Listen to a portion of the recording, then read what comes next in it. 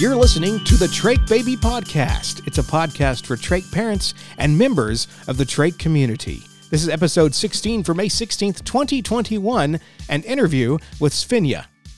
Thanks for joining us today.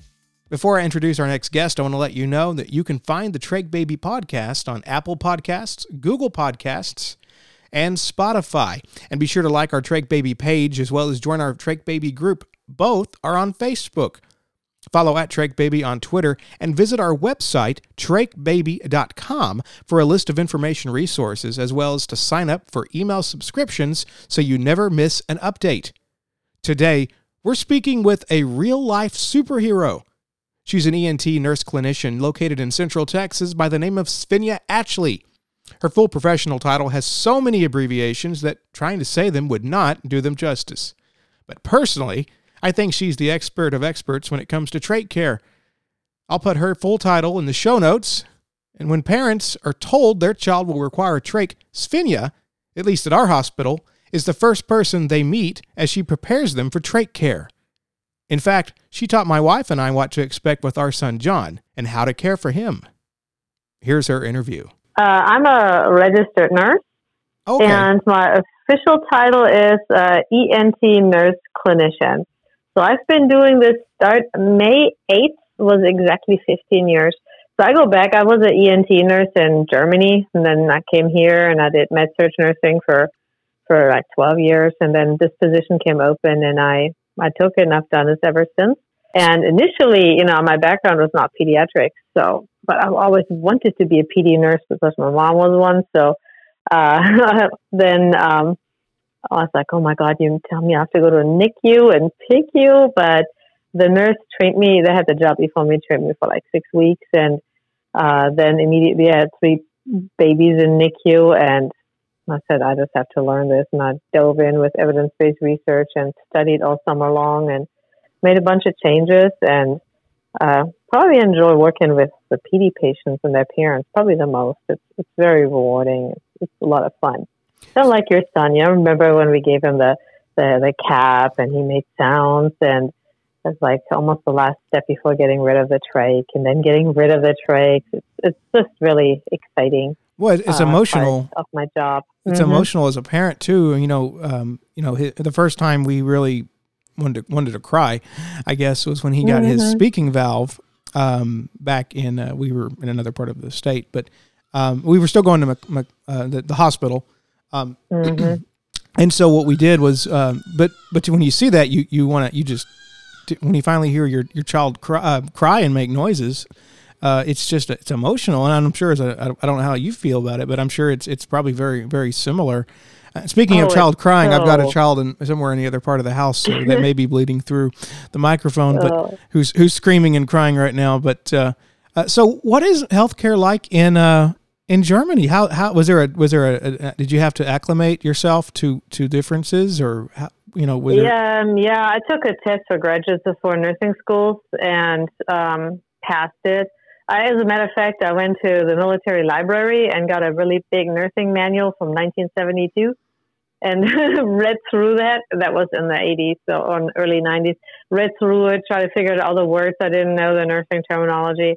And when I passed the test for graduates for nursing schools, then I was able to take the NCLEX test. That's an exam that all the nurses that have graduated from nursing school take. I passed it, and then I started working here. So was this in Germany or was this in the U.S.? Was this in Germany? In the U.S. U.S. Yeah, I took the first test in Germany because I knew my husband was going to come back to the States. So I knew we were going to come and I would have to want to work here. So I had to do all this. I had to do a bunch of preparations, pass this big exam. And then when we moved here, then I took the NCLEX, studied for an entire month. My kids were still little. They were just playing in our backyard while I was sitting there next to them studying. And then I passed the NCLEX, and then I started working here, and I was trained, precepted probably for 6 weeks. And then you were an RN. Were you an RN before you came over, or did you? Because you're okay. So you were an RN originally. We don't have RN in Germany. We just have nurse, and that's what I was. I just was a nurse. And then when I came here, I got the option between LVN or RN exam because we didn't have the distinction in Germany. And I'm like, I'm just going to try RN. fail, I can still do LVN, and I passed the RN, so that was pretty cool. So it was just a matter of testing. It was a different kind of test you took when you came to the States, and that is what certified you to be. Oh, okay. Yep. And well, then I took the NCLEX. It's a test every nurse has to take in the States when they graduate from nursing school. So I had to take that. And when I passed it, then I got the official title as registered nurse. The only difference was that I never went to American nursing school. I went to nursing school in Germany. I see. So I had to kind of brush up on nursing in America. Learn some of the terms, learn some of the differences, and I was kind of fortunate to pass the test and start working here. Right. So I guess a question would be, how did you have an option for respiratory care?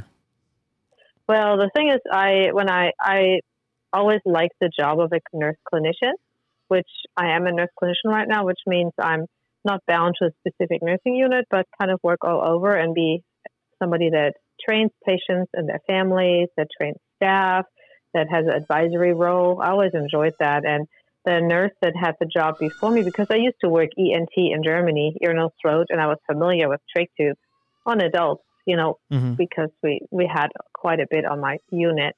And so the nurse that had the job before me, whenever we had trach patients, she sometimes asked me to help her out, or if we had a patient on our unit, I did their trach tube changes.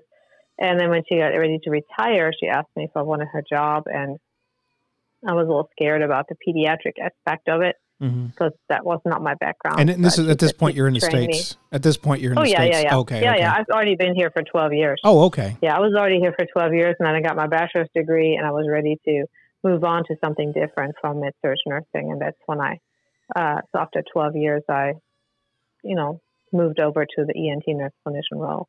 And I've been doing this now for 15 years.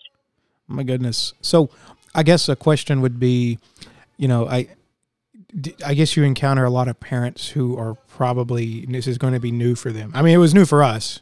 And so, oh, yeah. I recall you had very good, I guess I say bedside manner or understanding of the situation that, we were new to it. How do you, I guess, what's going through your mind whenever you're told, hey, you need to go show some parents how to take care of a trach child that they're new at it? What's generally going through your mind? Oh, so I work in the children's hospital, in two settings, really. I work in the neonatal ICU and in the pediatric ICU. And when I hear trach, really from the first thing, when people like the ENT doctors or the NICU team or PICU team approaches me, let's say they're very different worlds. Let's talk NICU first. Mm-hmm. So if they approach me in NICU, my first thing is this. I ask, why do they need a trach? Is it a preemie that can come off the vent because their lungs were damaged from being premature? So that was my first day. Is it this kind of patient population?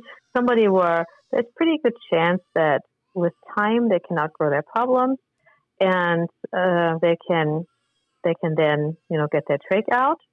Or is it a child that's neurologically devastated, that had a very, very complicated birth or was born with a lot of health problems, where sometimes on some of these children, the NICU team might even consider that should we just transition to comfort measures or should we do a trach procedure? So I always kind of want to know what the main reason is why the child needs a trach tube. Then the next thing is this a child that's, so in pediatric ICU, often my first question is this child that's in foster care or is this a child that lives with a family?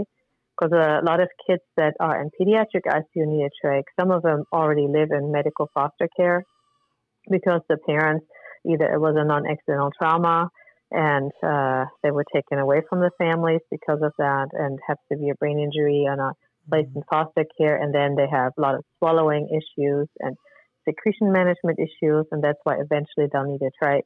So if they're in foster care, usually those foster families are very familiar with trach patients and children, and it's just a matter of meeting them, introducing myself if I've never met them before, and they don't require usually a lot of training because they already know, right. And they're not scared. They often are the ones that actually recommend, especially if they take a new child in that came out of area, and the first thing they say, oh my God, the child needs a trach. They're so miserable and can hardly breathe right. And they're often the ones that initiated it. So I don't have to talk to the family about, they're not afraid of a trach. They see the benefits a trach can have for a child. They can see how it makes life easier for a child. If it is a native family that, for instance, had something happening to that child in pediatric ICU, it could have been either a general disease process where it gets slowly worse, where eventually the children get to the point, the child gets to a point where it needs a trach tube, or it is a child that has had something devastating happening, choking on something or near drowning, things like that. So those families that are often very, very stressed because of the terrible situation, that the hospitalization, the not knowing if their child going to survive these things, and then it looks like they're surviving, and then we're thinking they will need a trach, and then we throw this at them, and it's often very scary for these families. It's scary for the families that are not familiar with a trach. So I always want to know from the team a little bit about the family situation. And this is all going on behind the scenes. Like this is before you've met the family. When they first tell me, Svenja, we have a child in room, let's say 310, that needs a trach. Can you meet family? And then I'm like, okay, is it a foster family or is it a native family? And then they're like, in PICU, for instance, and then they say, oh yeah, it's a family, this child, oh, they're really involved, they're really sweet, this kid had this and this happening, and they'll need a trach, or this kid has had multiple hospitalizations, and we just can't keep it healthy, they don't manage their secretions well, they have pneumonia after pneumonia, or they failed their sleep study, they need a ventilator at night, and they can't use a CPAP by face, so those kind of things. So I get a little bit of an idea from the team, and then I meet the family. And I like to meet the family usually as soon as possible. At the moment somebody mentions trach, I would like to meet the family. Doesn't always happen that way, but mainly because I've worked with children in the hospital, but also afterwards, and I can give the families, I think, a pretty good picture of what to expect. And John it was several years ago. I still learn. Every day there's something new I learn, and I try to incorporate that. So just meeting the families and trying to give them a pretty realistic idea what it would be like for them and for their child when they have a trach. Right. Well, in our case, we had come off of him having a G button, so we were somewhat familiar. And by the way, we can, since you're familiar with this case, I don't have a problem with us talking about it publicly, but or else I wouldn't have you here. But in our case, we had him on a G button, so we were somewhat familiar with equipment wise. So we weren't that, what's the word I'm looking for? Shocked. Now I'll say that trach care is a lot different than G button care. It is a lot different. And for us, it was the confusion. The frustration was, originally, okay, he may need some work done on his throat. Okay, so that was, but we don't think he'll need a trach. Okay, that's great. Well, we need to do a sleep study. We don't think the worst case he'll need a trach, but we don't think that's the case. And then for us, it was step after step, and then it was like, well, no, he'll need a trach. And so for us, that was I look back though, and I wish we had kind of followed along sooner and closer, and have said, yeah, absolutely, let's do it. Historically looking back. I picked up something from you right now that makes a lot of sense. To me, that makes that just kind of was very eye-opening in a way when you said, we're going to do this, we're going to do that. In the worst case scenario, he will need a trach. But we don't think it's going to be that bad. He won't need a trach. So the way the trach was brought up was already as the worst that possibly could happen to your child. And then for some crazy reason, this could be for any child that has a complicated hospitalization. Or we try to extubate, we try to get him off the vent. If that happens, so the worst case would be he would need a trach and go home with a ventilator. But it's already sounding like the worst possible thing that could happen to your child. And then when it happens, and then I come walking in there, oh, let me talk to you about a trach. families often already so scared and so afraid, and they feel they're responsible over their child because their child can't make their own decisions, and they don't want to make a wrong decision, and so they're very conflicted and very stressed and very afraid. Right. You know, and to me, I've had a mother say, you know, we went into a family care conference. We were ready to fight for our child. We did not want to trach. We were ready. We did our research. We were fighting to convince the team our child did not need a trach. And when I met them, I had not met them much. I think I met them in the care conference. I didn't have the opportunity to meet them before. It was a NICU baby. And the first thing, he had a lot of problems breathing due to some issues, you know, with how the nose was formed and the upper airway was formed. And he was struggling to breathe. I just peeked at him and I could see he was struggling to breathe.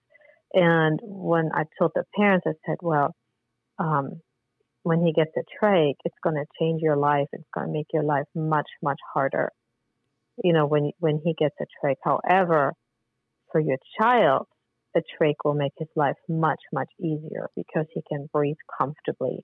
He's not fighting for his breath anymore. And the moms told me later, because kind of after that, it just was a switch within the family. And they were just listening to what we had to say. And they're like, okay, we're signing consent. When can we do this? And I was not aware that they were trying to fight not to get the trach. And later the mom told me, she said, you know, when you said it's going to make it easier for our child, we that's all we want. We don't want him to struggle. He's been through enough already. We want things easy for him. If it's hard for us, it doesn't matter, but we want it easy for him. That to me is just such a common thing. Oh yeah, obviously, but for them it was just an eye opener. And and I've noticed that with a lot of families, when if we would say, you know, in the worst case scenario, he would get a trach. If we were to say, we'll do what we can, and if he needs a trach, you know, that we don't tell the parents per se this is the worst possible thing that could happen to your child, because it's kind of probably the worst that could happen to the parents because of from you're going to have nurses in the house. You're going to need supplies.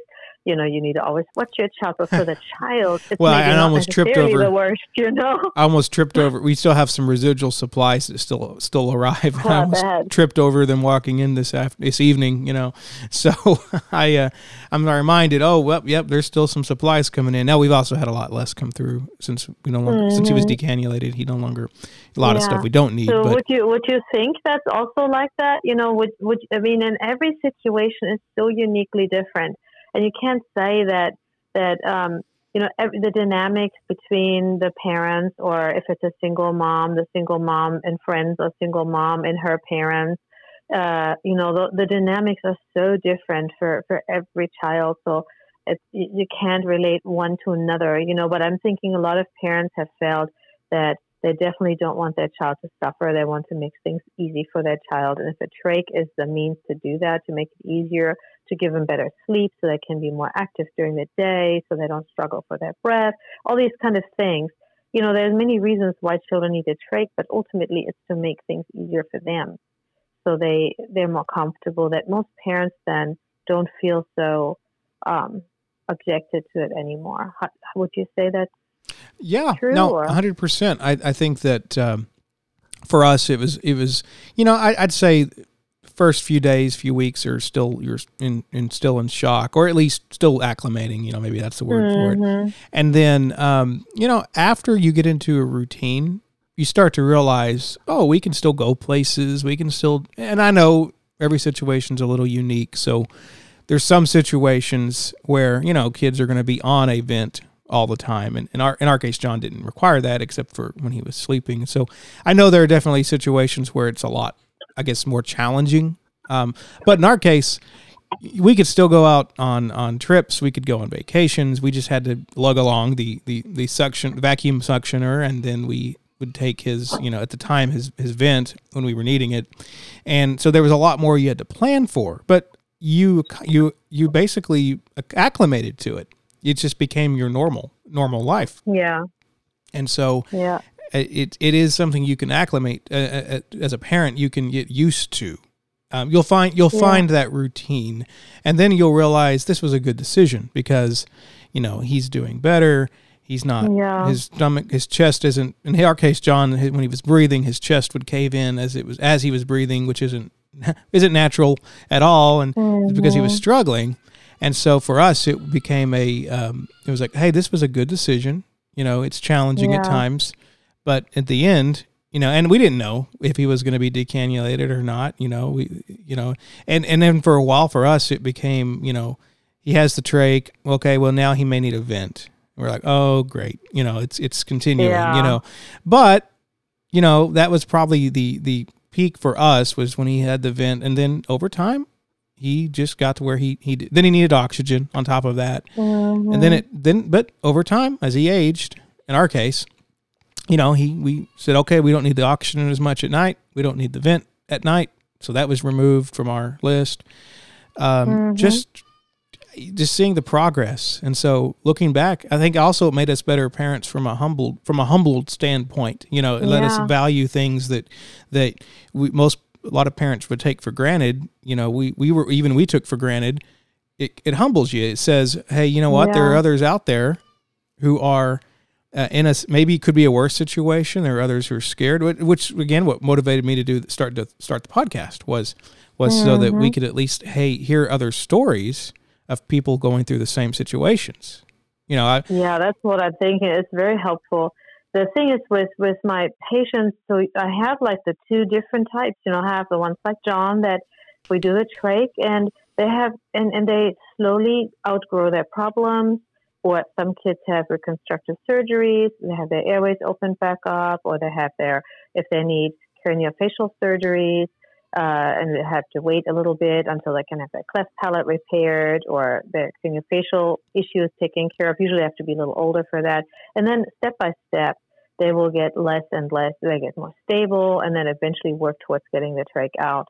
So we have those kind of patients. And then I have the patients that gradually get a little sicker and a little bit more dependent and a little bit more dependent until they might eventually pass away. So I have those as well, but the majority of my pediatric patients are the ones that actually wind up doing better, or at least staying stable and managing their life and still having fun and doing stuff and being kids. They don't let this stop them from living their life, a trach. That's sure. Well, I talked to a mother a few weeks ago whose child is in her 30s now, but she's it's not quite I forgot what the name of it is, but the daughter's not going to get any better, and she can't communicate and makes no, it's just going to be, that's how it's going to be. But even she said that she's found ways to still, as they were growing up, she had a son and they were able to still have a life, and she does not regret. It was very motivational to me to hear another parent say, who had a situation different than ours, where they won't be getting any better, but still be positive and say, but you know what? You still find the positive. You need to do it for them. You stay positive for them and for yourself. And so I guess in your line of work, you see all different perspectives of it. And I'm sure, as you said earlier, each one's unique.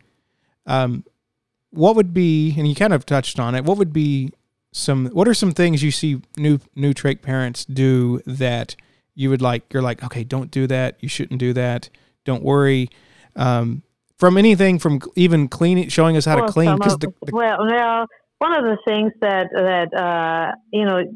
some parents get wrong information, like some crazy stuff on YouTube or whatever, so that's something, and one of the things too, the advice I can give to parents is take whatever you can from your healthcare team. Learn. Be there while your child is in the hospital and learn as much as you can. Be your child's best advocate.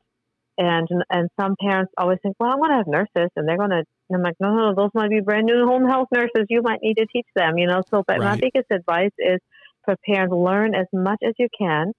Another advice I have for parents, I would say, and I don't know how realistic this is, but it's also to take a little bit of time for yourself.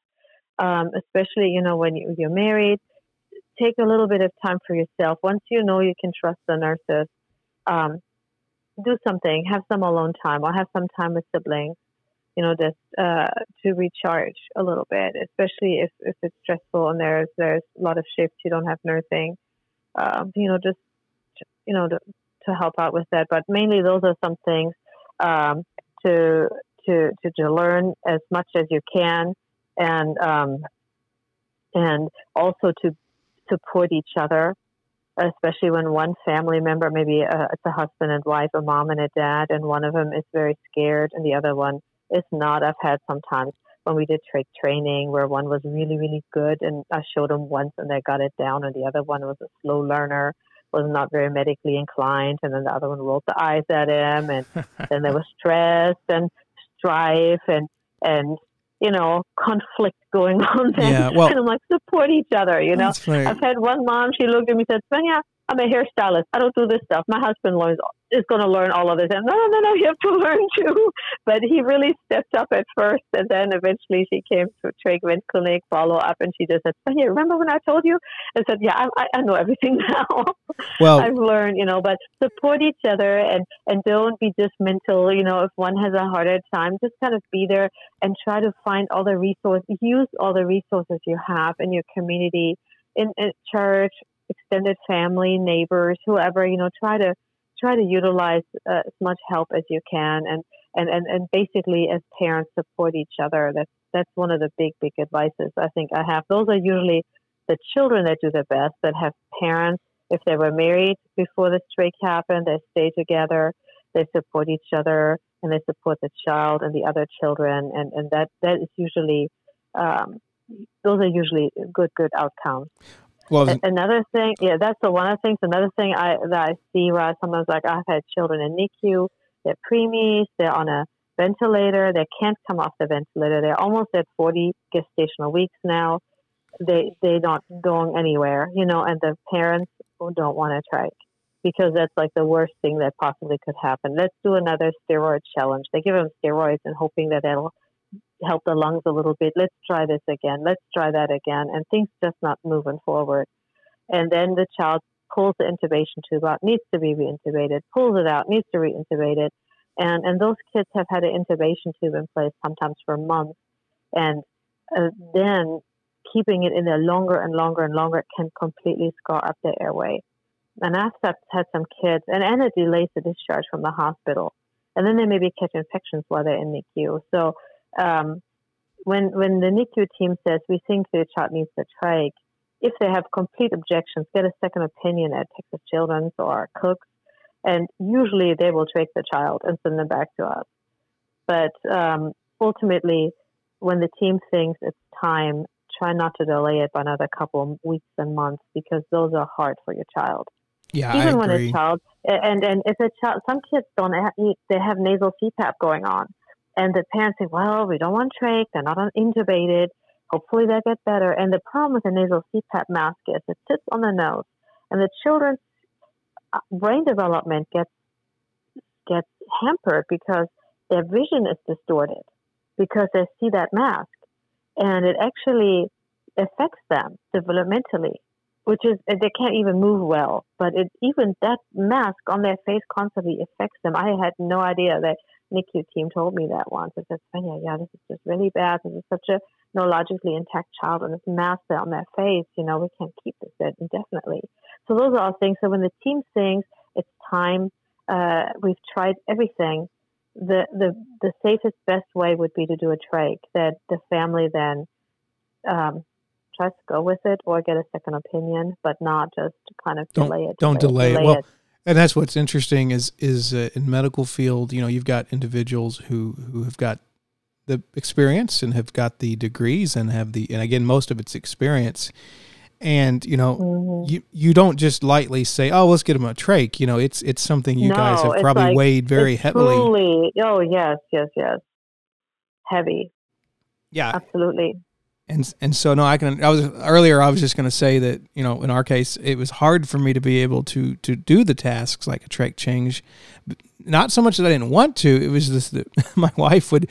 I bet this is common. Is that one of the members of the family will kind of take it upon their own personal responsibility to where I'm going to do it. Nope, I don't want you to do it. I'm going to do it, and that's just because of maybe out of concern, or to them it's like, in her case, she told me, she's like, I'm doing everything I can, and I feel like it's it's to help me stay in control of the situation. So I would try to change it. Now we obviously worked through that, but it was like, no, I got it. No, you don't need to do it. I got it. And it took time to convince her to say, hey, listen, I haven't got to do it as much, so I'm a little rusty, but I need you to walk me through it, and we'll be okay. And sure enough, we were fine.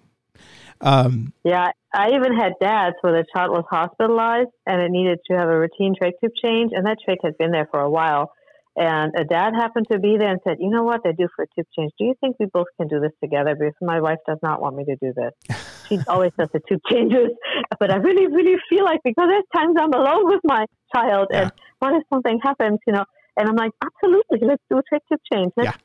And one thing that I'm doing now that I did not do when I trained you guys, PetSmart donated a whole bunch of stuffed animals to Children's Hospital, and they look like they have like arms and legs, so they're cats and bunnies.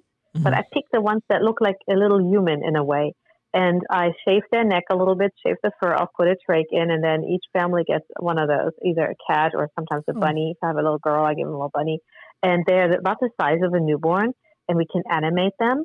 And the tube changes feel very realistic, and we do much simulated now, which we didn't do that much with your son. So we do a lot of training simulated. Oh, and so awesome. Sometimes I'm like, okay, let's do a little simulated training, and then change the trach. But I think that makes a big difference. I was like, why did I not do this any sooner? So I've done it for a couple of years now, but I know I didn't do it for you guys. I think I just threw you in the fire. Let's just do it. That is funny. Yeah, no, it was. I think we had. We left feeling we had enough knowledge. Now, we were still obviously nervous. We were actually, even up until before he was decannulated back in March, there was always a feeling of being nervous. He was older at that point, and sometimes he would do his own, or he would, but you always felt like, okay, I don't want to hurt you. Of course, he would tell you now, and so the perspective definitely changes. And also, we were fortunate that my mother-in-law was a registered nurse, and so while she hadn't had a lot of trach patients when she was a nurse, she at least was familiar enough with the procedures to do what needed to happen. And so she would. Okay, so I'm going to admit to something that I'm sure you don't want to hear. The cleaning kits that she adhered to it to 100% exactly, following the proper procedures and cleaning. But I noticed with parents, sometimes we're just like, just rinse it off, put it back in. Especially that pull them out all the time.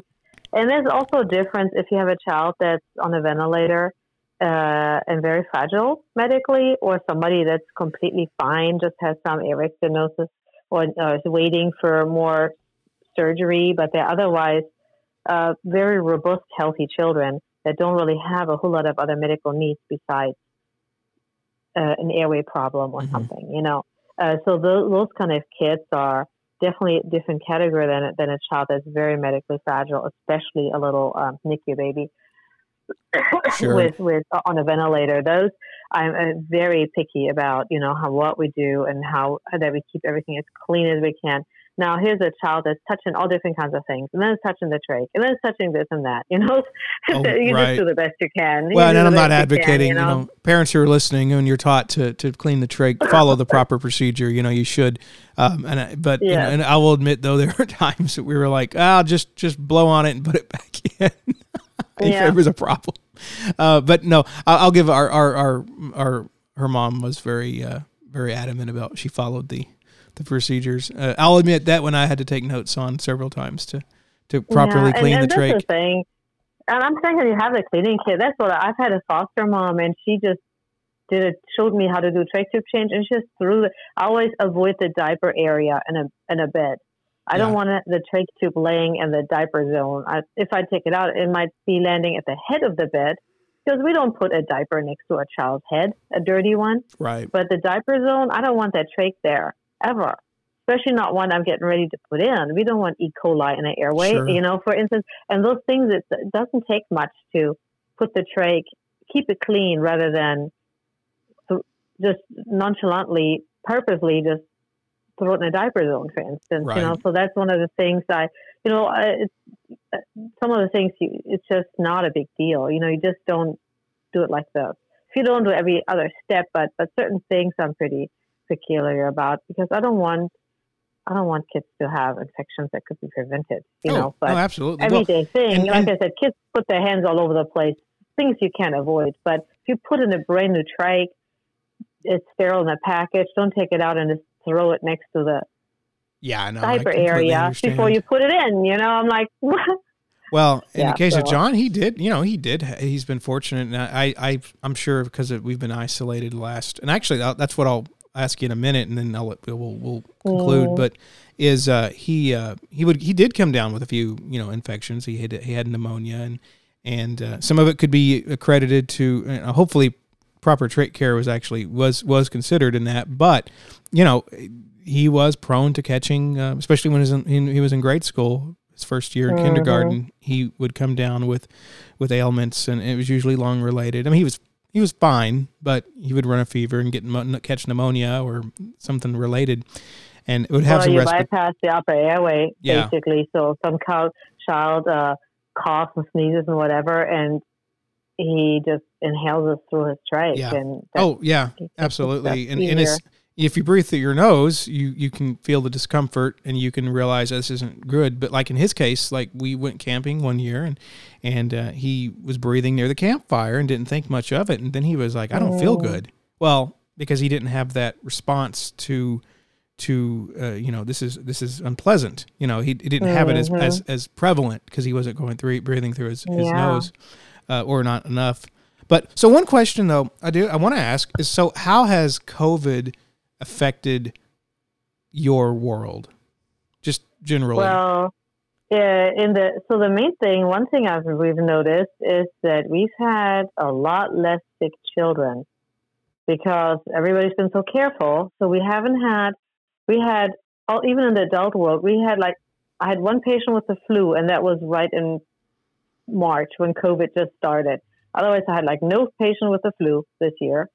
The kids were much healthier. I mean, we had much less sick kids in the hospital, probably due to the COVID because they didn't go to school. They didn't catch stuff from other kids. Mm-hmm. So they have done much better.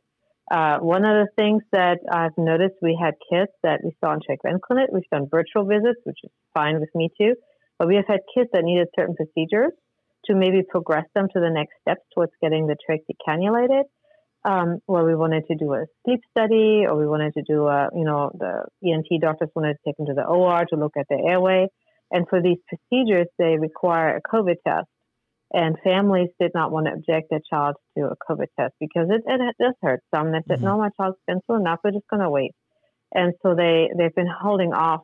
Some of them have been holding off with procedures. Many of them have not, but some have, where they specifically because they said, no, I don't want the COVID test. Mm-hmm. So it just depends. Some families were holding off and others said, no, but if it needs to be done, we'll do it. We'll do the COVID test as well.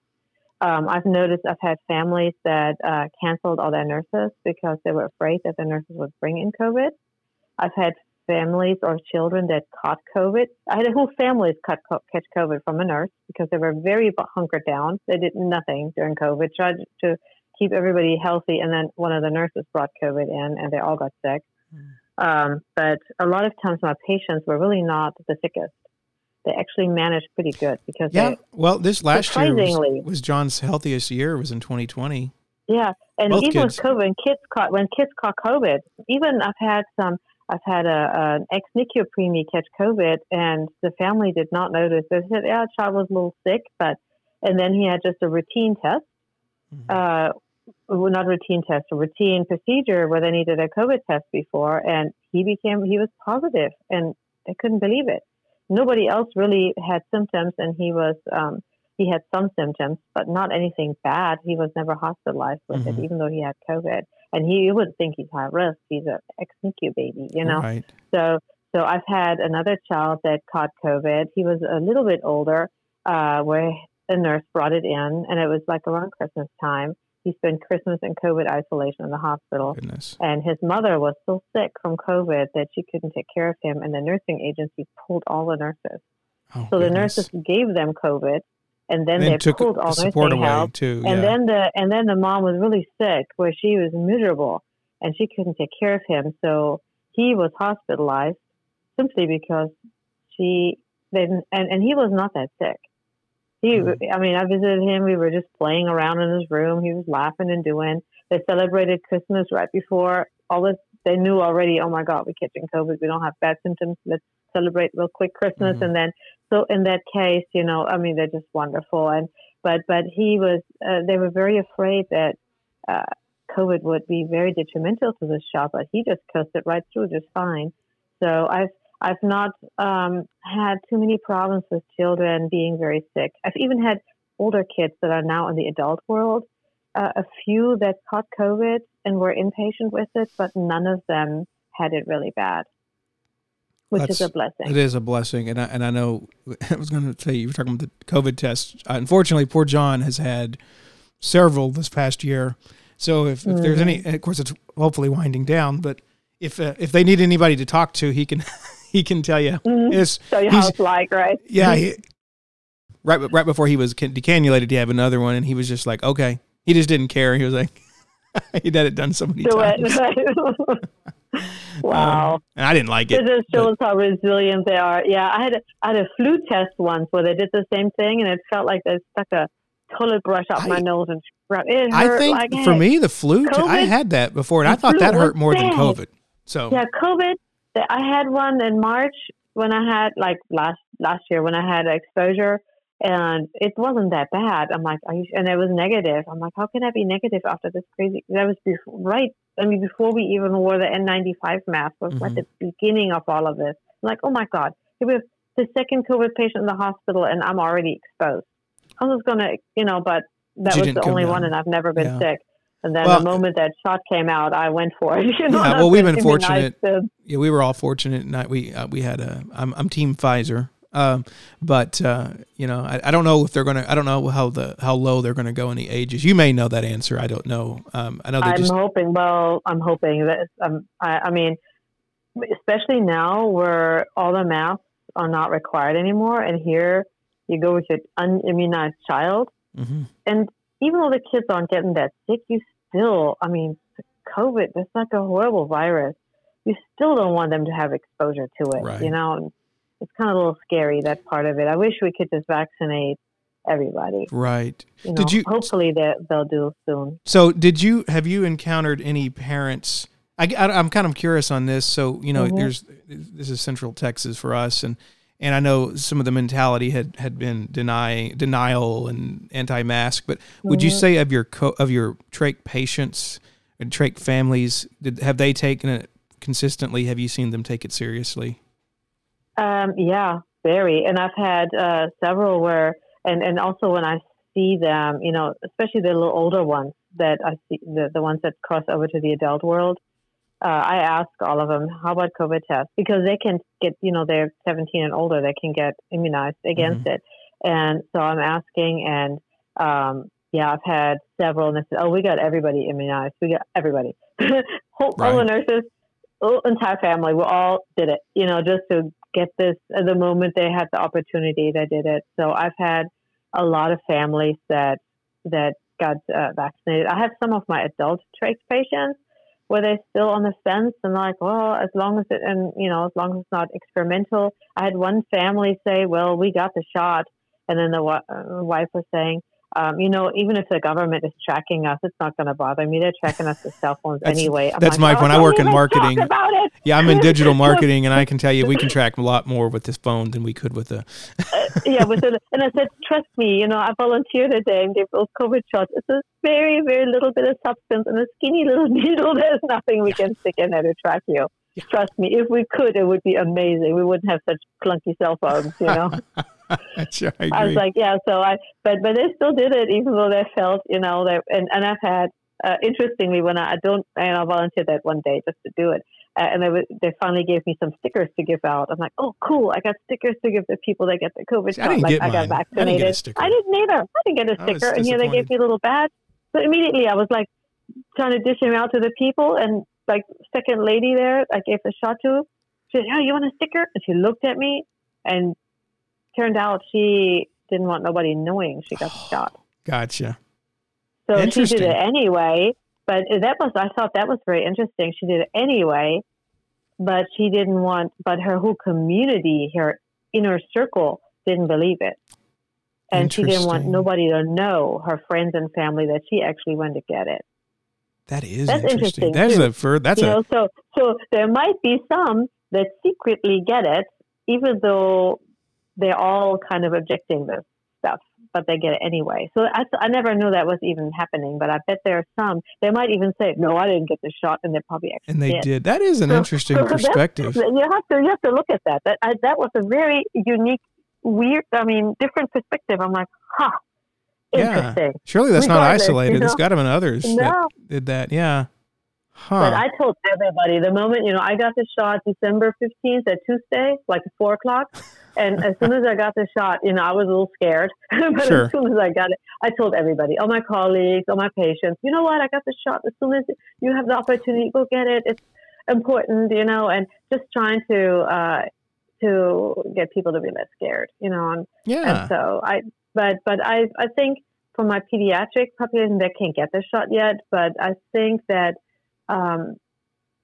I think they were all very reasonable. Maybe the reason is because if you're taking care of a child that has a trach, you're kind of medically inclined and you have a little bit different understanding than the general population. So if you know that, you're used to infectious diseases, and if there's something that can prevent an infectious disease, if there's something that prevents your child from being hospitalized and being sick, you would do that. And I think that's maybe why so many of my families are not necessarily rejecting it, because that's what I'm thinking, because that's true. They understand on a different level, I think, I don't know. When I was, and I a report I had read years ago before COVID, and it was a news report, was that in like Japan, it's common that if you have a cold, if you're sick, you wear a mask.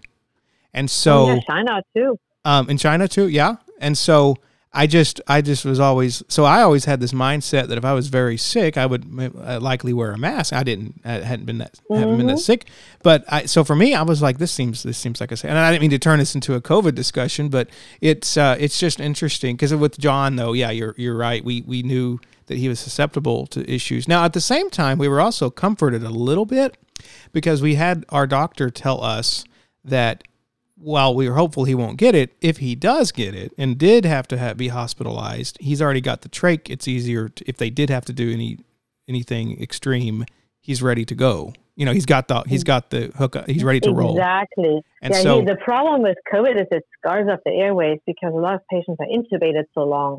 I don't know. It just messes up the airways. And if somebody already has a trach, yes, they don't need to be intubated. They have a trach already, and they can be on a ventilator, and they don't have risk for getting a scarred airway after they recover. Absolutely, that's a total factor. Yes. So while we were hopeful he wouldn't, and we took precautions, we were also a little comforted to say, well, we're more likely to be hurt more than he would be. So we were a little comforted by that. Well, I appreciate you talking to me tonight. I didn't. I can tell the conversation's over when we go into COVID and conspiracy theories. Yeah. But and you know what? Since we, we can just continue forever. It's like. But no, it was fun. Yeah. I appreciate this. I'm glad you came on, and I may keep your name down for future topics. I've got a few other people. I tell you what's challenging, and I'll say this, is it's hard to get, some parents want to talk. Some people just, they want to talk and tell their story. And then some, like I've had issues on some of the groups though, like the trach groups, because they think you're advertising. And so it's hard to get guests. Advertising like what? The podcast. They think that, you're in it to make money. And like I said, for those who've listened, I don't, I told you earlier, I've made $11 over a year and a half, and that's still sitting in the account that that was set up with Anchor. That's the Well, company I use. have another problem with, for instance, parents making money through what's it called, like influencers and stuff, Yeah. and trying to make, and some of them use their children, not use, but utilize, to get donations and things, and that's a little bit. Yeah, and I guess I'll see parents. It's very rare. I see parents though that do that and will use this as a means to garner support. Now I've started the podcast and to raise awareness, and I'll do those types of things, and I just feel weird for somebody, especially now that he's decannulated. I just feel weird somebody giving you a pity donation. I say that. Yeah. I know some parents absolutely 100% need it. But we were fortunate. But they're usually not the ones to they're usually pretty quiet. Yeah, and I've looked at writing a book, for this simply just to document the story for him and to show, because I definitely went through a big emotional change, or at least a fundamental change with myself when he was born, to where I started feeling more humbled by situations, and I felt it changed me for the good. One of the moms wrote a book about that, and one of my moms, and she wrote a book and got it published about her NICU experience. Yeah, and I don't have any issue with that. It was very interesting for me as a nurse to read her inside story, because I worked much more with Dad in NICU. She was a lot more reserved, but interestingly, she observed everything. When I read some pages and she described some things, I'm like, it was like a movie in front of my eyes. I'm like, I remember her, but I could never look into her head. Right. Now I know what was going through her mind. She just wasn't as open as I am. I'm not like a talker. I just tell you what I think. Sure. But some people are much more reserved, and that's probably where I have more problems with, because I'm so open. I'm like, if you have a problem or you have a question, tell me, but not every parent can. Right. Well, I'm almost like that. It's just like when you were training Jacqueline, I was watching and I asked a few questions, but for me, it was like, okay, if I have a question, I can either call her or Jacqueline. Maybe Jacqueline saw it, because I'm just that personality. But I'll say the experience changed me, and some parents it changes them too, and I'm okay with them sharing those experiences. I don't think, but I just take issue whenever they intentionally just find other angles to garner sad feelings of, the poor family. Intentionally. Yeah, exactly. Yeah, that's kind of odd. I mean, some moms, for instance, sell trach ties and they sew little. And I don't have issues. I really don't have issues with that. That's really cool. I understand that. Yeah, we've bought some. They're really neat. And then I've contacted a mom and said, "I love your product." She said, "No, I cannot sell to your children's hospital," because I wanted to. And so, she said, "I'm a mom with 2 little kids. I can make some, but not this amount." I'm like, "Oh, dang it!" I really like those.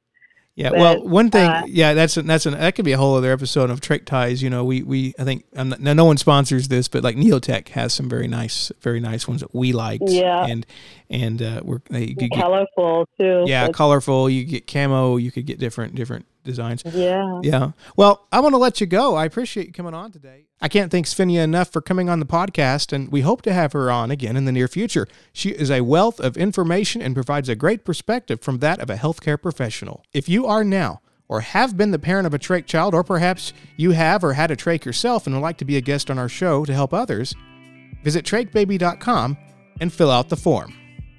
We hope today's episode has helped in some way. Thank you for listening.